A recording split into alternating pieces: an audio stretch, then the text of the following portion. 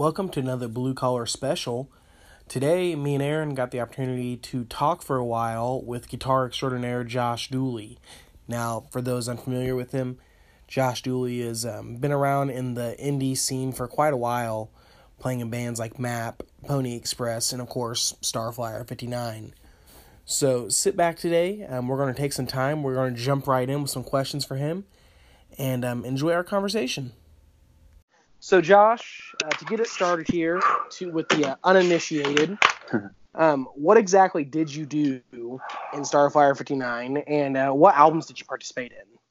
Okay, so from the year 2000 to 2006, I would play keyboards or electric guitar live, off and on for some shows. And as far as recording participation, I played on one song on Leave Here a Stranger. I played on 4 on My Island. And then I played on a handful of other songs on compilations. Like I played on a couple Christmas songs and a couple B-side songs on EPs, like The Man Who Will Lead, stuff like I played bass on that. So that's about it. I played, I guess, I recorded on a dozen or so Starflyer songs over those years and toured. Yeah. So there you go. No, that's really awesome, man. Okay. That does lead into like one of my questions. What is like the main instrument you play? Is it bass and keys? Definitely guitar. Electric, like guitar is my number one thing, and I will proudly say, yay, I'm a good guitar player. Piano, I can play. I always tell people I'm more of like how John Lennon played on Imagine. That's my speed of piano playing. But guitar, I'm confident. I feel like I can handle whatever. Piano, I'm okay, and then and then bass. I take guitar. All guitars, I'm decent at. Piano, I can what's the word? I can pass. When you those songs that you made with Starflyer, did you contribute any to the songwriting process on those songs? Not the songwriting. Jason shows up with demos. He's got the structure, the backbone, skeleton, say, of the song pretty much fleshed out. He'll have the chords, the main riff, or the melodies and the lyrics. And then usually what we'll do is we'll meet somewhere, the band. He'll give us back in the day, he gave us a cassette. But he would give us a cassette of his home demos of the albums. And then we'd drive around, separately. Then we'd meet at somewhere to rehearse those songs. And in the rehearsal process, he'd rent a room with a PA. In the rehearsal process, that's when we would say, should this go faster? Should it go slower? Should this part go 4 times before the next? Then we'd all work kind of collaboratively on a arrangement. But he'd be the director, because we'd throw out ideas and he would say, oh, great idea, or nah, I want it to be slower. And then he was always open to suggestions for a certain vibe, like maybe I'd say, should I go jangly? Should I go bluesy? And I'd throw out an idea and he'd love, ideas and stuff. So he would have the structure, the basic backbone of the song made. And then so I wouldn't say I contributed songwriting, but maybe some ideas riff wise or vibe wise. Trying to think. Oh well. What song on Leave Here a Stranger did you participate in, and which ones on My Island? Sure. The only one I did on Leave Here a Stranger was Moves On, which is the weird as I Like Your Photographs is fading out.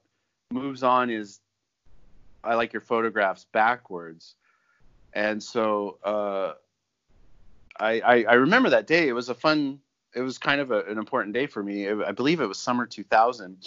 And it's like emotionally I was involved with that album a lot, but physically I wasn't, because I only contributed on that one song. But I was given all the demos and I went to the rehearsals, but it was mostly Jason, Jeff Cloud, and Joseph Esquivel recording with Terry Taylor in Orange County.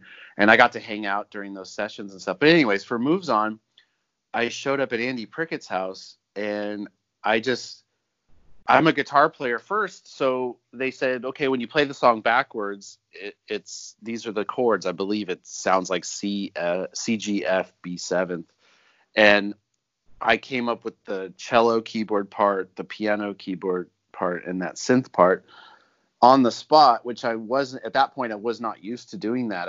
I'm always used to sitting at home and just stewing on an idea for months. And so I was pretty nervous showing up, like, wait, you guys didn't tell me what we're going to work on. And it was just sort of on the fly, like, this is what we're going to do. And so I would pick up an acoustic guitar and finger pick some ideas and then transfer it to the keyboard. That's normally what I do, because guitar is my main language. And so then I transfer it to the piano. And yeah, I was nervous and but excited. And I remember Andy was really encouraging. Like, he could tell I was nervous, and so he would sort of, like, as a director, like, when I was doing the cello part, I remember him sort of conducting me to let me know this is the point where you stop, and things like that.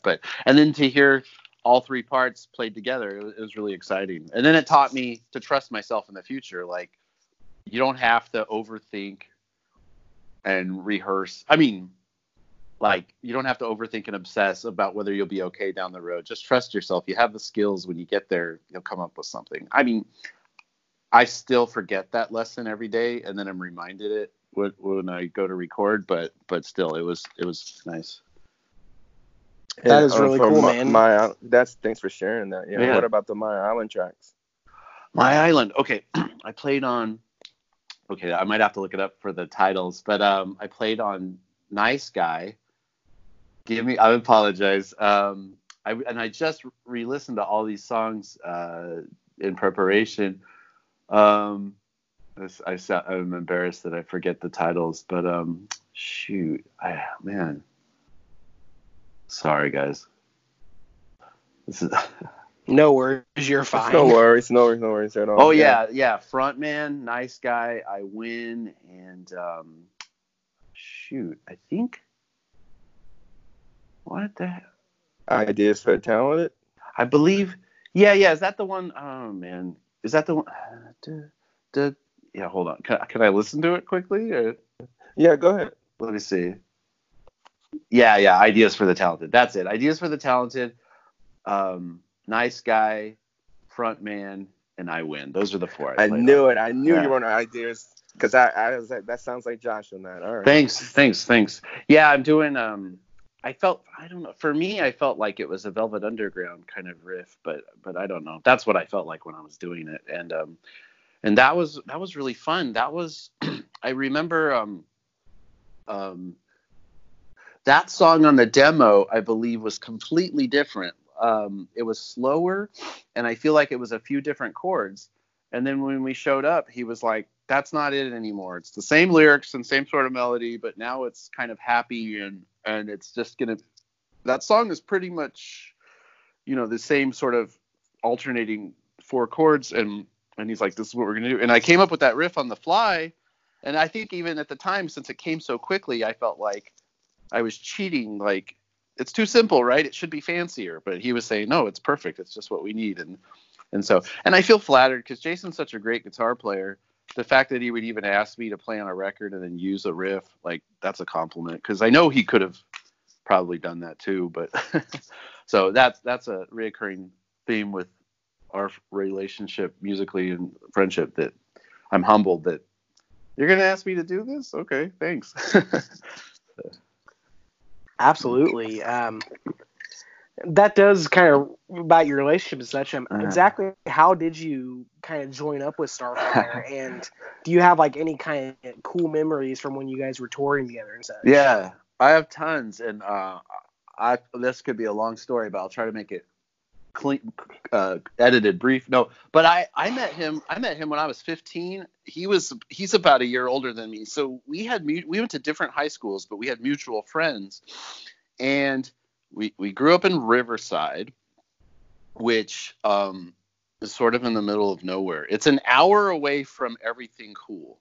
So like you're an hour from the beach, you're an hour from LA, you're an hour from the mountains. And I bring that up only because I felt it kind of forced us to find the cool record store and to find the cool music and to kind of hide out in your house and make cool stuff.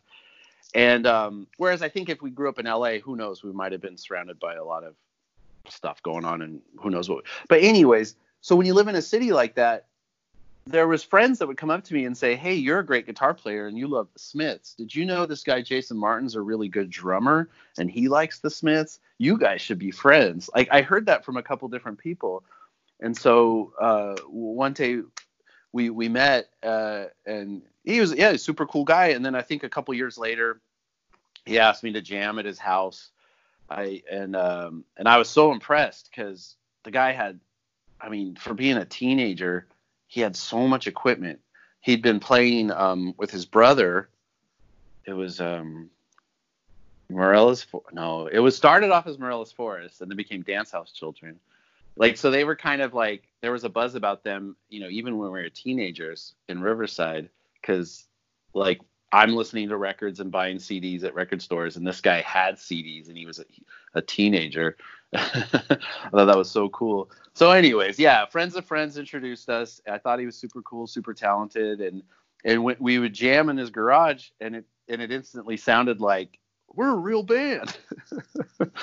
And gosh, I remember. And then a couple years later, I played music since I was like 13, writing songs, but I never got it together to play live. And then someone invited me to play a party, not a party, it was an actual show in Redlands, and I was like, I don't have a band. And everyone was like, well, just have these two friends play bass and guitar. And then why don't you ask Jason to play drums? And so, I wrote some songs real quick and Jason played drums. And that band we called Nova Satori. I just named it after a Robotech character. And I mean, and we're young, we're like 18, 19 or something. And at that point, Jason was mostly known as a keyboard player for his brother, but that band sort of stopped. And so he was playing drums with me, and it was fun. We only did 2, maybe 3 shows. And then he started working on demos for Starflyer. And I was confused when I first heard that because I was like, well, yeah, I know he plays keyboards. I know he plays drums. And he was saying like, but he would play guitar a little bit like in the garage and stuff. And then and he's like, no, here. And he gave me a cassette of it. And I was really impressed. I was like, whoa, where'd this come from? Which is a reoccurring thing with Jason too. He keeps his cards close to his chest. I mean, we'll talk about movies and our favorite albums. And then as I'm leaving, he'll, you know, over the years, he'll be like, oh, here's this new project I'm working on. And, you know, every year the guy's got 3 albums coming out under 3 different names, and he doesn't, and it's just like, oh, by the way. Anyway, so yeah, he gave me the demos and I got to hear that. I was so impressed. This guy had these great ideas, and I got to hang out during the Silver sessions at the studio. You know, I didn't contribute anything to that, but I thought I was so impressed. And then I think over those next couple years, I would follow what he was up to musically, but we didn't keep in touch much because he was touring and he moved out of Riverside, and then I was just working full time. And then in 1999, a friend from high school asked me to play, and this guy Noah had an idea for a country band, but he wanted it to sound more Merle Haggard, like old school country. And I said, sure, because again, like I would play at coffee shops every couple months. I was never really good at getting shows together or bands, but Noah knew me and invited me to play in this band, and the drummer was Joey Esquivel.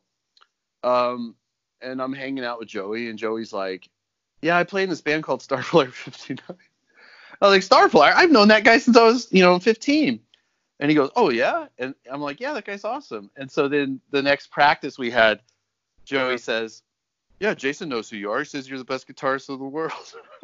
Something like that. Like super complimenting. And then that led to, this is 99. So now they're talking about working on Leave Here a Stranger. And Jason was like, hey, Josh, would you want to like help us out with some guitars, with some keyboards? And I was ecstatic because I've been a passionate music maker since I was, 12, 13, but could not get my act together. I didn't understand the business side of it and all of it. And I knew my friend had been doing Starflyer. I'd seen him on stage, 92, 93 for years. And I would see, lots of people in the audience. And I felt like an outsider fan friend. And now he's asking me to jump on stage. I was ecstatic.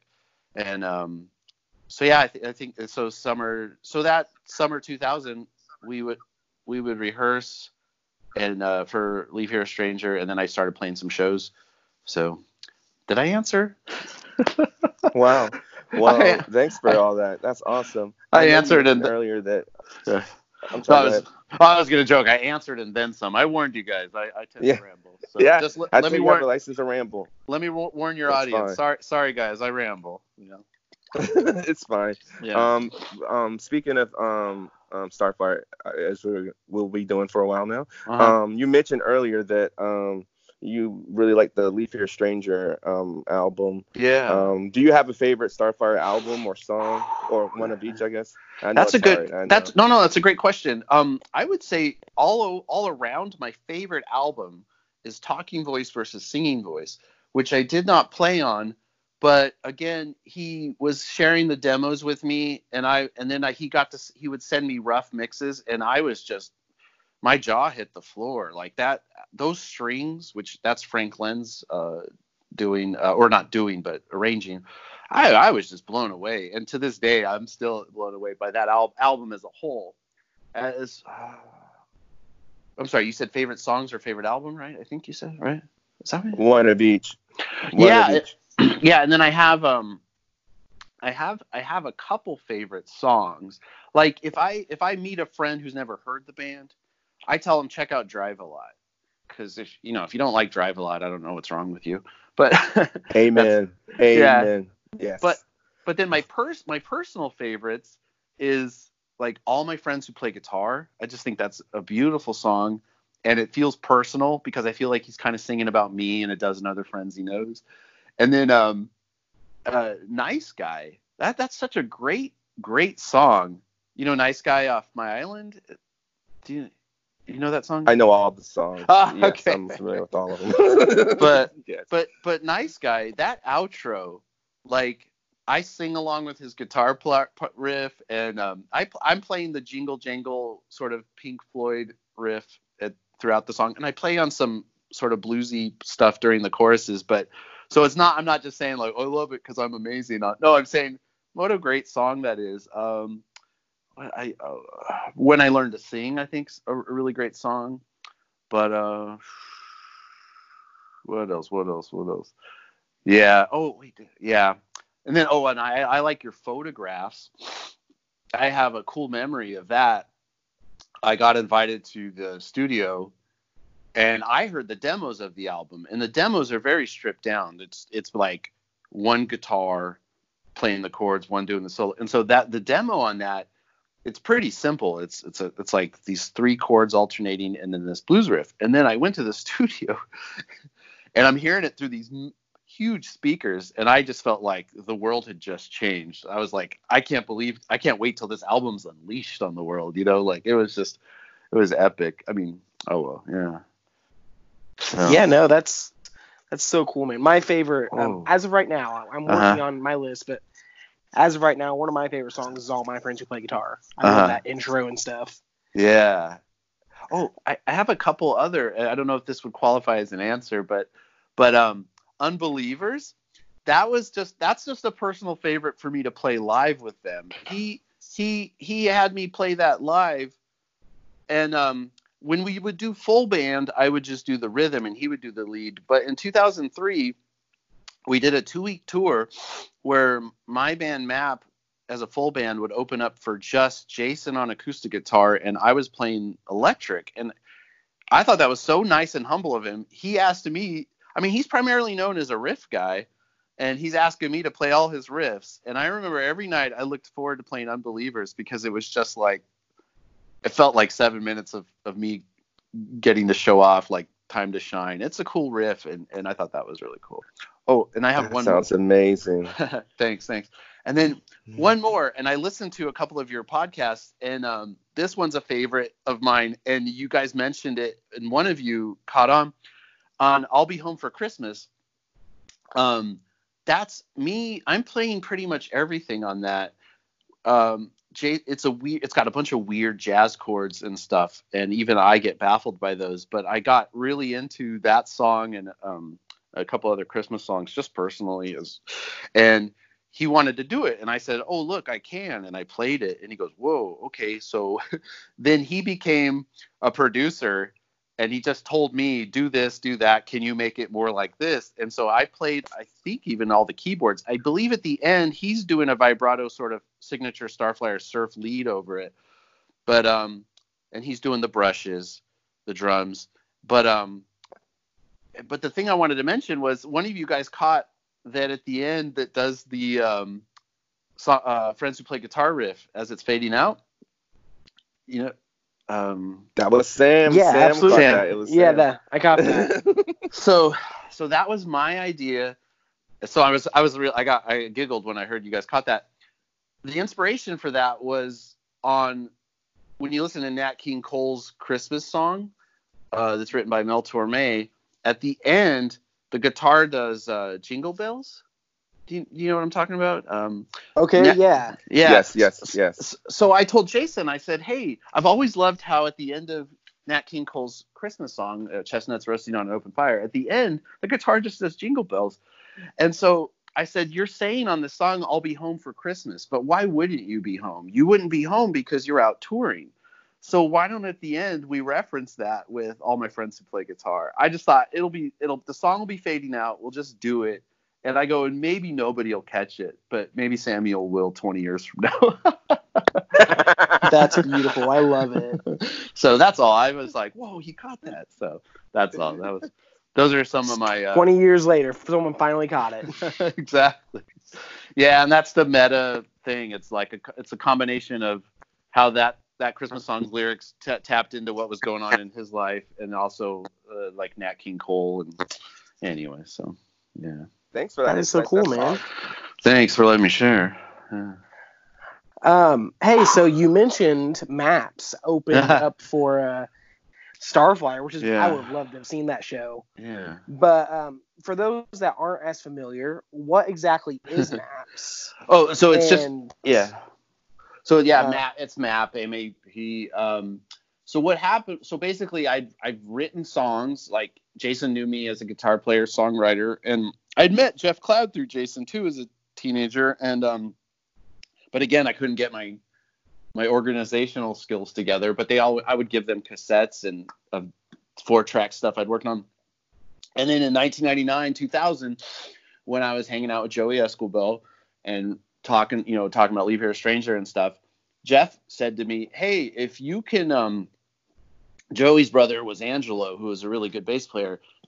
Jeff said, hey, if you could ask the brothers Escobar to record with you, Jason would record you at his home studio and I'll put it out on Velvet Blue.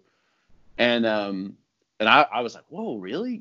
So then that's how that started. They just, Jeff and Jason knew me as a songwriter for over a decade, guitar player, guy, whatever. So they just said, do something, like get it organized, call it something. And then, that's how that started. And we called it Map. Like coming up with a band name, it's so hard. Like you can come up with all these songs, and then once you come up with the band name, that's the brand, and you got to stick with it. And I had a couple ideas on paper, and that idea came across because when a couple years before, I'd played a coffee shop with an electric guitar and some delay pedals, and I would sing, and so I'd just say it would just be Josh Dooley. And someone said, "What would you describe your music as?" And I said, "Melancholy atmospheric pop." And a friend heard me say that and said, "Oh, you should put that on your next flyer." And then I put it on the next flyer, and then Jason Martin said, "You should just call your band Map, and don't tell anybody what you just told Aaron and Samuel." And he said, and then it'll be like they're lost. How do you find the way? You need a map, and so that's it. And then now I sort of regret the band name because the way the internet works, nobody can find it. Like if you go on Spotify or iTunes, if you search an album name, you'll find me. But if you look up Map, you'll never find it, which is sad. So I can attest to that because yeah, I was trying to find some of your more earlier albums. on streaming, and they're not up Yeah. there. I'm glad I have copies, but they're just not up there. Well, I know the first two EPs, Teaching Turtles to Fly and Eastern Skies Westernized, like those came out before iTunes and Spotify. And so in 2006, we put those on a collection called Regrets, Silhouettes, and Distractions. And so that's on all the streaming iTunes and everything. Okay. So, yeah, I mean, that's cool that you know of those two EPs because they were put on CD and now I believe they're out of print. So, yeah, I mean, we probably printed 1,000 of those. So now if you want to hear those songs, yeah, they're on that Regrets, Silhouettes, and Distractions thing. Okay, that's so cool. Yeah. And I just put out. Go ahead. I just put out an EP in September that I'm really proud of. It's called Writer's Block 2, History, Mystery, and Gifts. So that's all. I was super proud of that one. I did that one mostly with Rob from Fine China. He helped out a lot, and my friend Jared from Enigmatic Foe. And so, anyways, yeah, that's. Anyway, I'm sorry. What was the next question? Oh no, you're fine. That's so cool to hear that project has been still going on. Yeah. It was a really cool project. It is a really cool project. I've been listening to it some. Awesome, and I'm curious because one of your early things was referencing turtles. And I notice, maybe I'm just hearing things, but I feel like I hear the 60s band Turtles, especially in some of those earlier albums. Interesting. Was that an influence for you at all? The Turtles or the 60s? Yeah, well, the 60s band Turtles. Okay, so I'm gonna be a little ignorant. Are they Happy Together? It'd be the song everyone knows by then. Oh yeah. So yes, yeah, but again, not obviously because I know their songs, but I didn't know it by name, so I was kind of embarrassed. But yeah, the song, the album title, man, I think I was I don't know how it came to me, but I thought I was pretty cool. I know. I wrote a song that I've never recorded where I was just saying some girl was so beautiful, she's teaching turtles to fly. And I thought I was clever for that. And so when it came time to come up with an album title, I thought that was cool because it was, doing the impossible or something. But and then the 60s, I think I took its influence on me for granted. I just thought it was sort of like it influenced everybody. And then so when people would ask me that in the early 2000s, I was sort of confused. But recently, and most artists won't admit this, but I went and listened to Secrets by the Highway, which is an album I did with Richard Swift in 2003. And I suddenly got it. Like, I just see things as songs. Like, I just think there's good songs and there's bad songs. And so I've always just, like, I like the Pet Shop Boys and I like the Beatles and I like them equally. And I just look at it as, oh, they're using E minor, they're using A. But it suddenly clicked what people were asking about the 60s thing, because there's definitely the Velvet Underground and the Beatles and the Doors and the Turtles. They all have a certain vibe, and I loved it. And I don't know. It was so funny as a teenager. I just thought that was music. I didn't know that if you use this guitar through that amp with a vibrato, it was that people only did that for a few years. But I suddenly got it a few months ago. That's why people would say that. I don't know if that makes sense, but yeah, definitely. I definitely feel a lot of Beatles, Velvet Underground, and a little Pink Floyd. Yeah, which isn't very 60s. And my thing is, in the late, I fell in love with music. It was like my dad's a guitar player. And so music was and he's a songwriter, musician. So I was always around music, but I didn't really think it was cool because it's something my dad did. And then it was in 1986 I discovered the Pet Shop Boys, Please, and the Smiths, The Queen Is Dead. And instantly I was like, what is this? This is amazing. I got to be a part of this.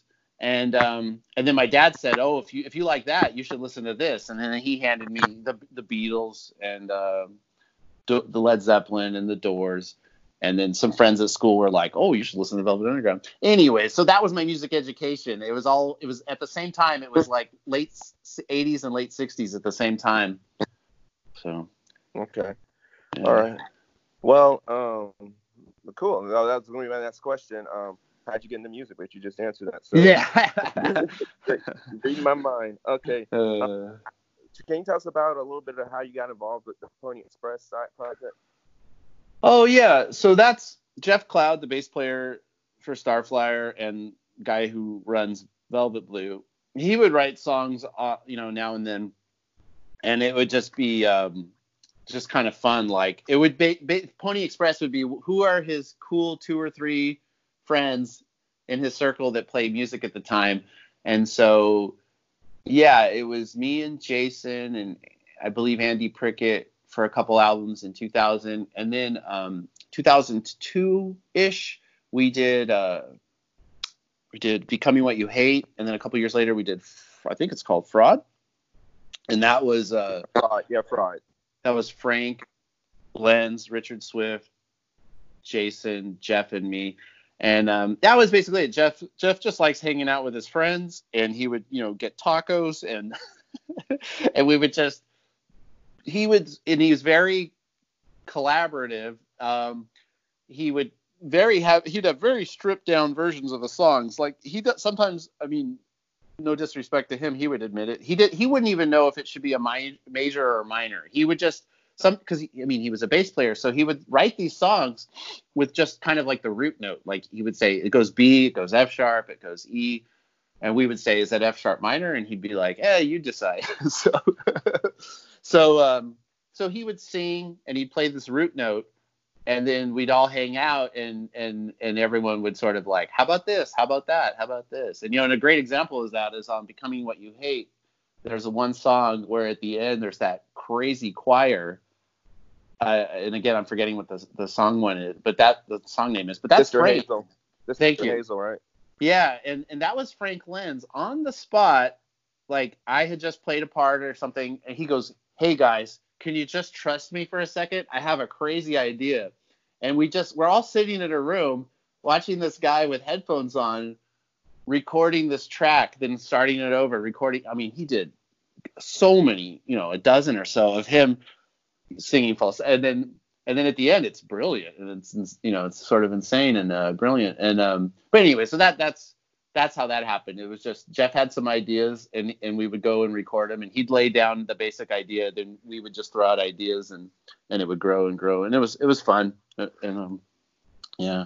So it was similar like with like what Jason did. Yeah. I would say the main difference is it was just a little more casual. I think. I just think with Starflyer the stakes were a little higher. Yeah, that's all. But with Pony it was a little more casual. Like I don't know if that makes sense, but yeah. No, I got you.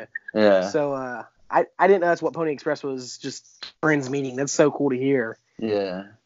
So kind of moving on to our next question, and this kind of goes to your songwriting personally. Did any kind of Christianity or spirituality ever play a role in your songwriting? And did you ever see a lot of that when you was working with Starflyer? So this is a complicated question for me, and we could probably spend an hour on it. No, but not so much. Do it. Do it. So, I mean, I hope I don't disappoint or upset anybody, but I would consider myself an atheist right now. I was raised Christian, and I kind of wrestled with it teenage years, early 20s. I didn't come to where I'm at now casually. I really was a passionate Christian growing up, and I struggled with some things, I guess, contradictions, but I didn't want to struggle, so I would always go to the pastor or someone in the community who was wise, and I would ask questions. And I took a world religions course in college. I was passionate about it, and then I guess my journey just led me to where I'm at now. And it was a bit at the time. I think I was 25. Where I mean, I'm simplifying it but it was kind of a roller coaster for me. From 15 to 25, I would have some doubts. I would ask somebody a question, and it would relieve my doubts, and then I would have more doubts.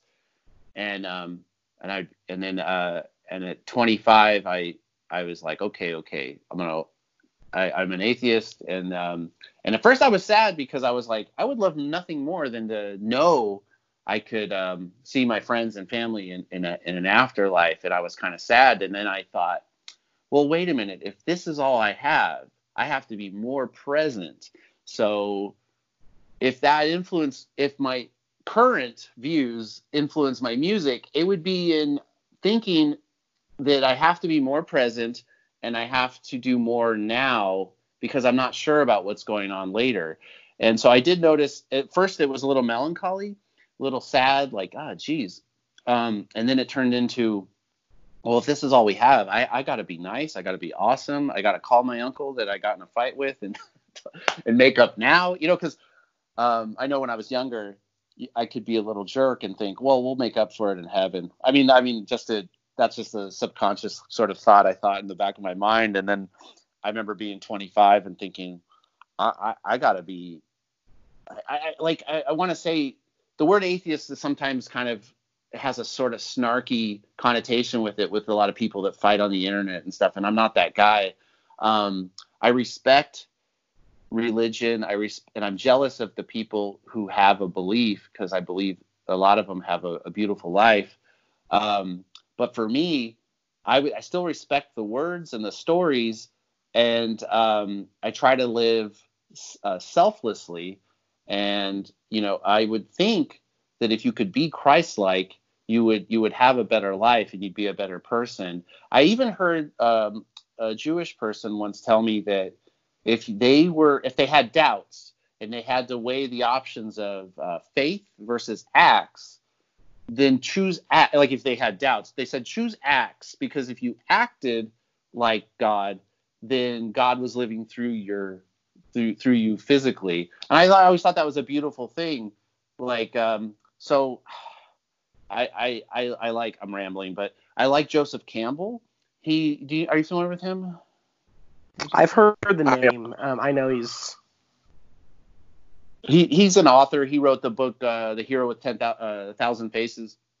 That's where I've heard his name, yes. He spent his whole life studying every world religion and every mythology, and he would find the common threads. And I kind of like what he would say, because I would think to myself, I don't want to be an atheist and just party now. Like I see the few moments I have here as precious, and if I could try to be kind to my friends and my friends' kids, and my try to make decent music, like, then I mean, if that's all we have, or I have, whatever, then when I leave, that's hopefully the world's slightly better and not worse.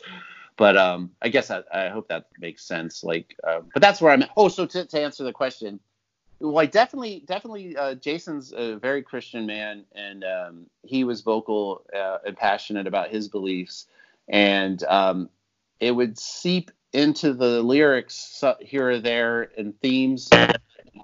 Oh, shoot. You guys hear me all right? Yeah. Yeah. Yeah, no problem. We got you. Okay. And then, but for me, I'm trying to think. For me in general, I think it would mostly just be like, I don't know. I know in the last couple albums I did as Map, it did a little bit, because I lost a couple friends. They passed away. And I just thought about how sad it was to be mortal.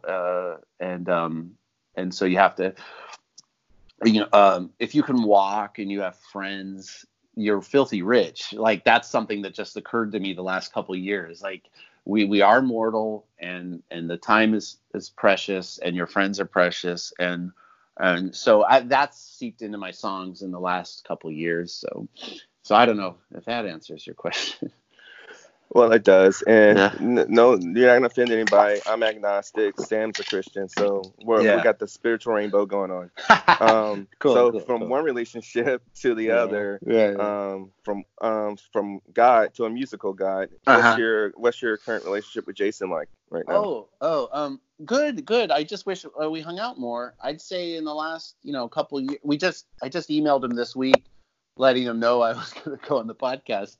And, but sadly, I see him once a year at like a show, and I'll shoot him an email 2 or 3 times a year, just, complimenting something I heard he did or something. And he writes back really nice. And we both say like, hey, we should hang out. And then I'll say, how about Friday? I'll be out of town, and we do that dance, and it's sad. So one of us I got to be more aggressive. And so, yeah, it's positive and nice. And, but I think I probably haven't seen him in like, I saw him at a Low Tom show he did, which I feel like was a year and a half ago. And I was at a Beach House concert a couple years ago, and he was there with his wife and his daughter. So yeah, it's positive and nice, and I miss him. I wish we could hang out more. And but yeah, he lives in Orange. He only lives like, I don't know, 30 miles from me. but we work different hours and have different days off, and that's that. Yeah. Oh yeah, well, I was going to say thank you for your time, Josh. We really appreciate it. You've been awesome. Thanks, man. Yeah, it's been it's been a pleasure. I've been a fan of MAP since 2000. Oh wow! Thanks. Teaching Turtles to Fly. I actually broke out that CD. I didn't for the first time because I was trying to find it on the internet and I couldn't find it. I didn't know that, but now I know how to find it now. So thank you for that. And also for everyone else, Josh has another band called the Enigmatic Foe. It's like some like Depeche Mode, like electronical outfit. It's pretty good. Highly recommended.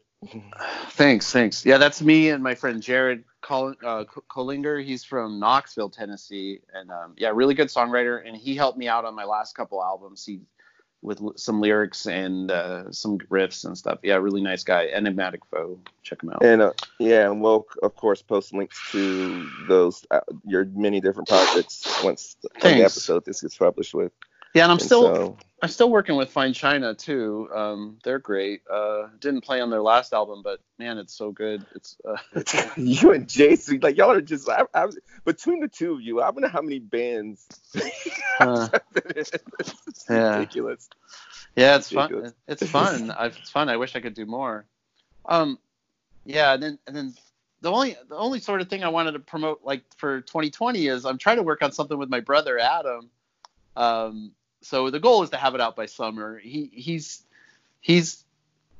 calling it Sunset Limited, and the idea is mostly an acoustic idea, sort of like Simon and Garfunkel meets Astrud Gilberto, the sort of that Brazilian nylon acoustic. If that makes it's something. Yeah. I mean, my brother's he's never really been like music's never been his front. He's always been he does stand-up comedy and stuff, but he's always loved music. And in the last year and a half, he's gotten really aggressive with trying to learn, and he's written a dozen or so songs. So hopefully him and I can get that together and come out this summer maybe. Any other things? Any more MAP or Enigmatic Foe albums? Or anything? Yeah. Jared's Enigmatic Foe. He's got a really ambitious idea. He wants to do a 14-song album. And I'm going to try and play on as many or if all of that as I can. The demos are great. And right now he's reaching out to a couple of our drummer friends to see about getting drums. And so we'll hear more about that. But yeah, and he's working really aggressively. So, I mean, I would think that thing would be out late 2020 or mid 2021 at the latest. But yeah, I mean, 14 songs, it's pretty, I don't know, I think it's pretty ambitious. Enigmatic Foe, and then for MAP, I have a handful of ideas, and I'd like to record them. And right now I'm like, I want to give my brother and Jared most of my energy, and then see about maybe MAP in like 6 months or something. I don't know. I think that's about it right now with music. Jared, my brother, and then if Fine China calls, I'll be there. We just did a couple shows a month ago, and man, they were amazing. They were the best shows I ever played with any band. Like, yeah. That's awesome. And speaking of shows, tell Jason he needs to tour, man. There's a lot of people who have never got a chance to see him tour. I know. Just saying. Yeah, I know. Get the band back together. Yeah. Oh, I'd love to. He did. And I understand why he doesn't. I don't really much anymore. It's hard, and I heard Wayne kind of say it on a podcast of yours. I mean, sadly, it just comes down to, I mean, I don't know. I should let Jason speak for himself, but for me, I've noticed it's hard. Well, I mean, traveling is hard just in general because you don't have all your creature comforts like handy, but you know, your food or your bed or whatever. But also there's a money component. Like we all have our full-time job back at home and our, you know, your bills and stuff like that. And I mean, that's not sexy to talk about. And it's annoying too when you read in a magazine a band complain about stuff like that, because we should just be thankful we're playing. But I noticed for me after years of it, it just got kind of hard to like pay the bills and such. So the balance is a word that kept coming to me. I was like, how do I balance the finances with just wanting to play all day? And so my balance was, I know what I'll do. I'll keep writing music, but I'll tour less. And then a few years go by and you're like, what have I done? I miss it, you know? And so I'm sure that some of that's going on with Jason. Because I know he loves coming up with ideas, and heaven for him on earth is sitting in that room with that guitar and the keyboard and those speakers. And he could just do that all day. And as soon as you tell him you got to be at this airport and pick up this rental car, I mean, you know, yeah, like I know a little bit of anxiety kicks in. And I mean, so yeah, I don't know. Maybe that's what it is. Balance. Like I just know he'd have a blast sitting in his room recording forever. So. All right. That's fair, man. That's fair. Again, this has been all insightful. Love your insights about all the recording process. That's really interesting. Anything else you got to say, Sam? No. Maybe if you want, Josh, we're just kind of working our way through the discography of everything. Mm-hmm. So maybe when we get to Leave Here a Stranger or maybe one of the Pony Express projects, if you want to jump in and like review the songs with us, you have an open invitation. Gladly. Yeah. Gladly. Yeah. Reach out and let me know when that happens. I would love to, because I've got stories and memories, and I could that'd be fun. So. We would love for you to ramble forever about it. Thanks guys. Rambling is welcomed here. But cool. Thank you very much for your time. We really appreciate it. And thanks for the invitation. This is the first time I've ever been on a podcast, so yeah. And it won't be the last. All right. Well, you enjoy the rest of your day. Awesome. Thanks Love a lot, from guys. Virginia. Thanks. Talk to you later. All right. Talk to you later, man. Thank you. Thanks a lot.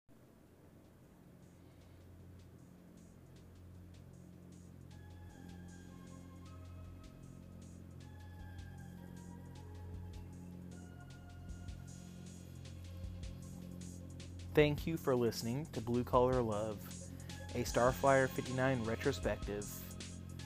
Your hosts are me, Samuel King, and Aaron Anderson. Production and editing done by Samuel King. This has been a Brothers King Media production.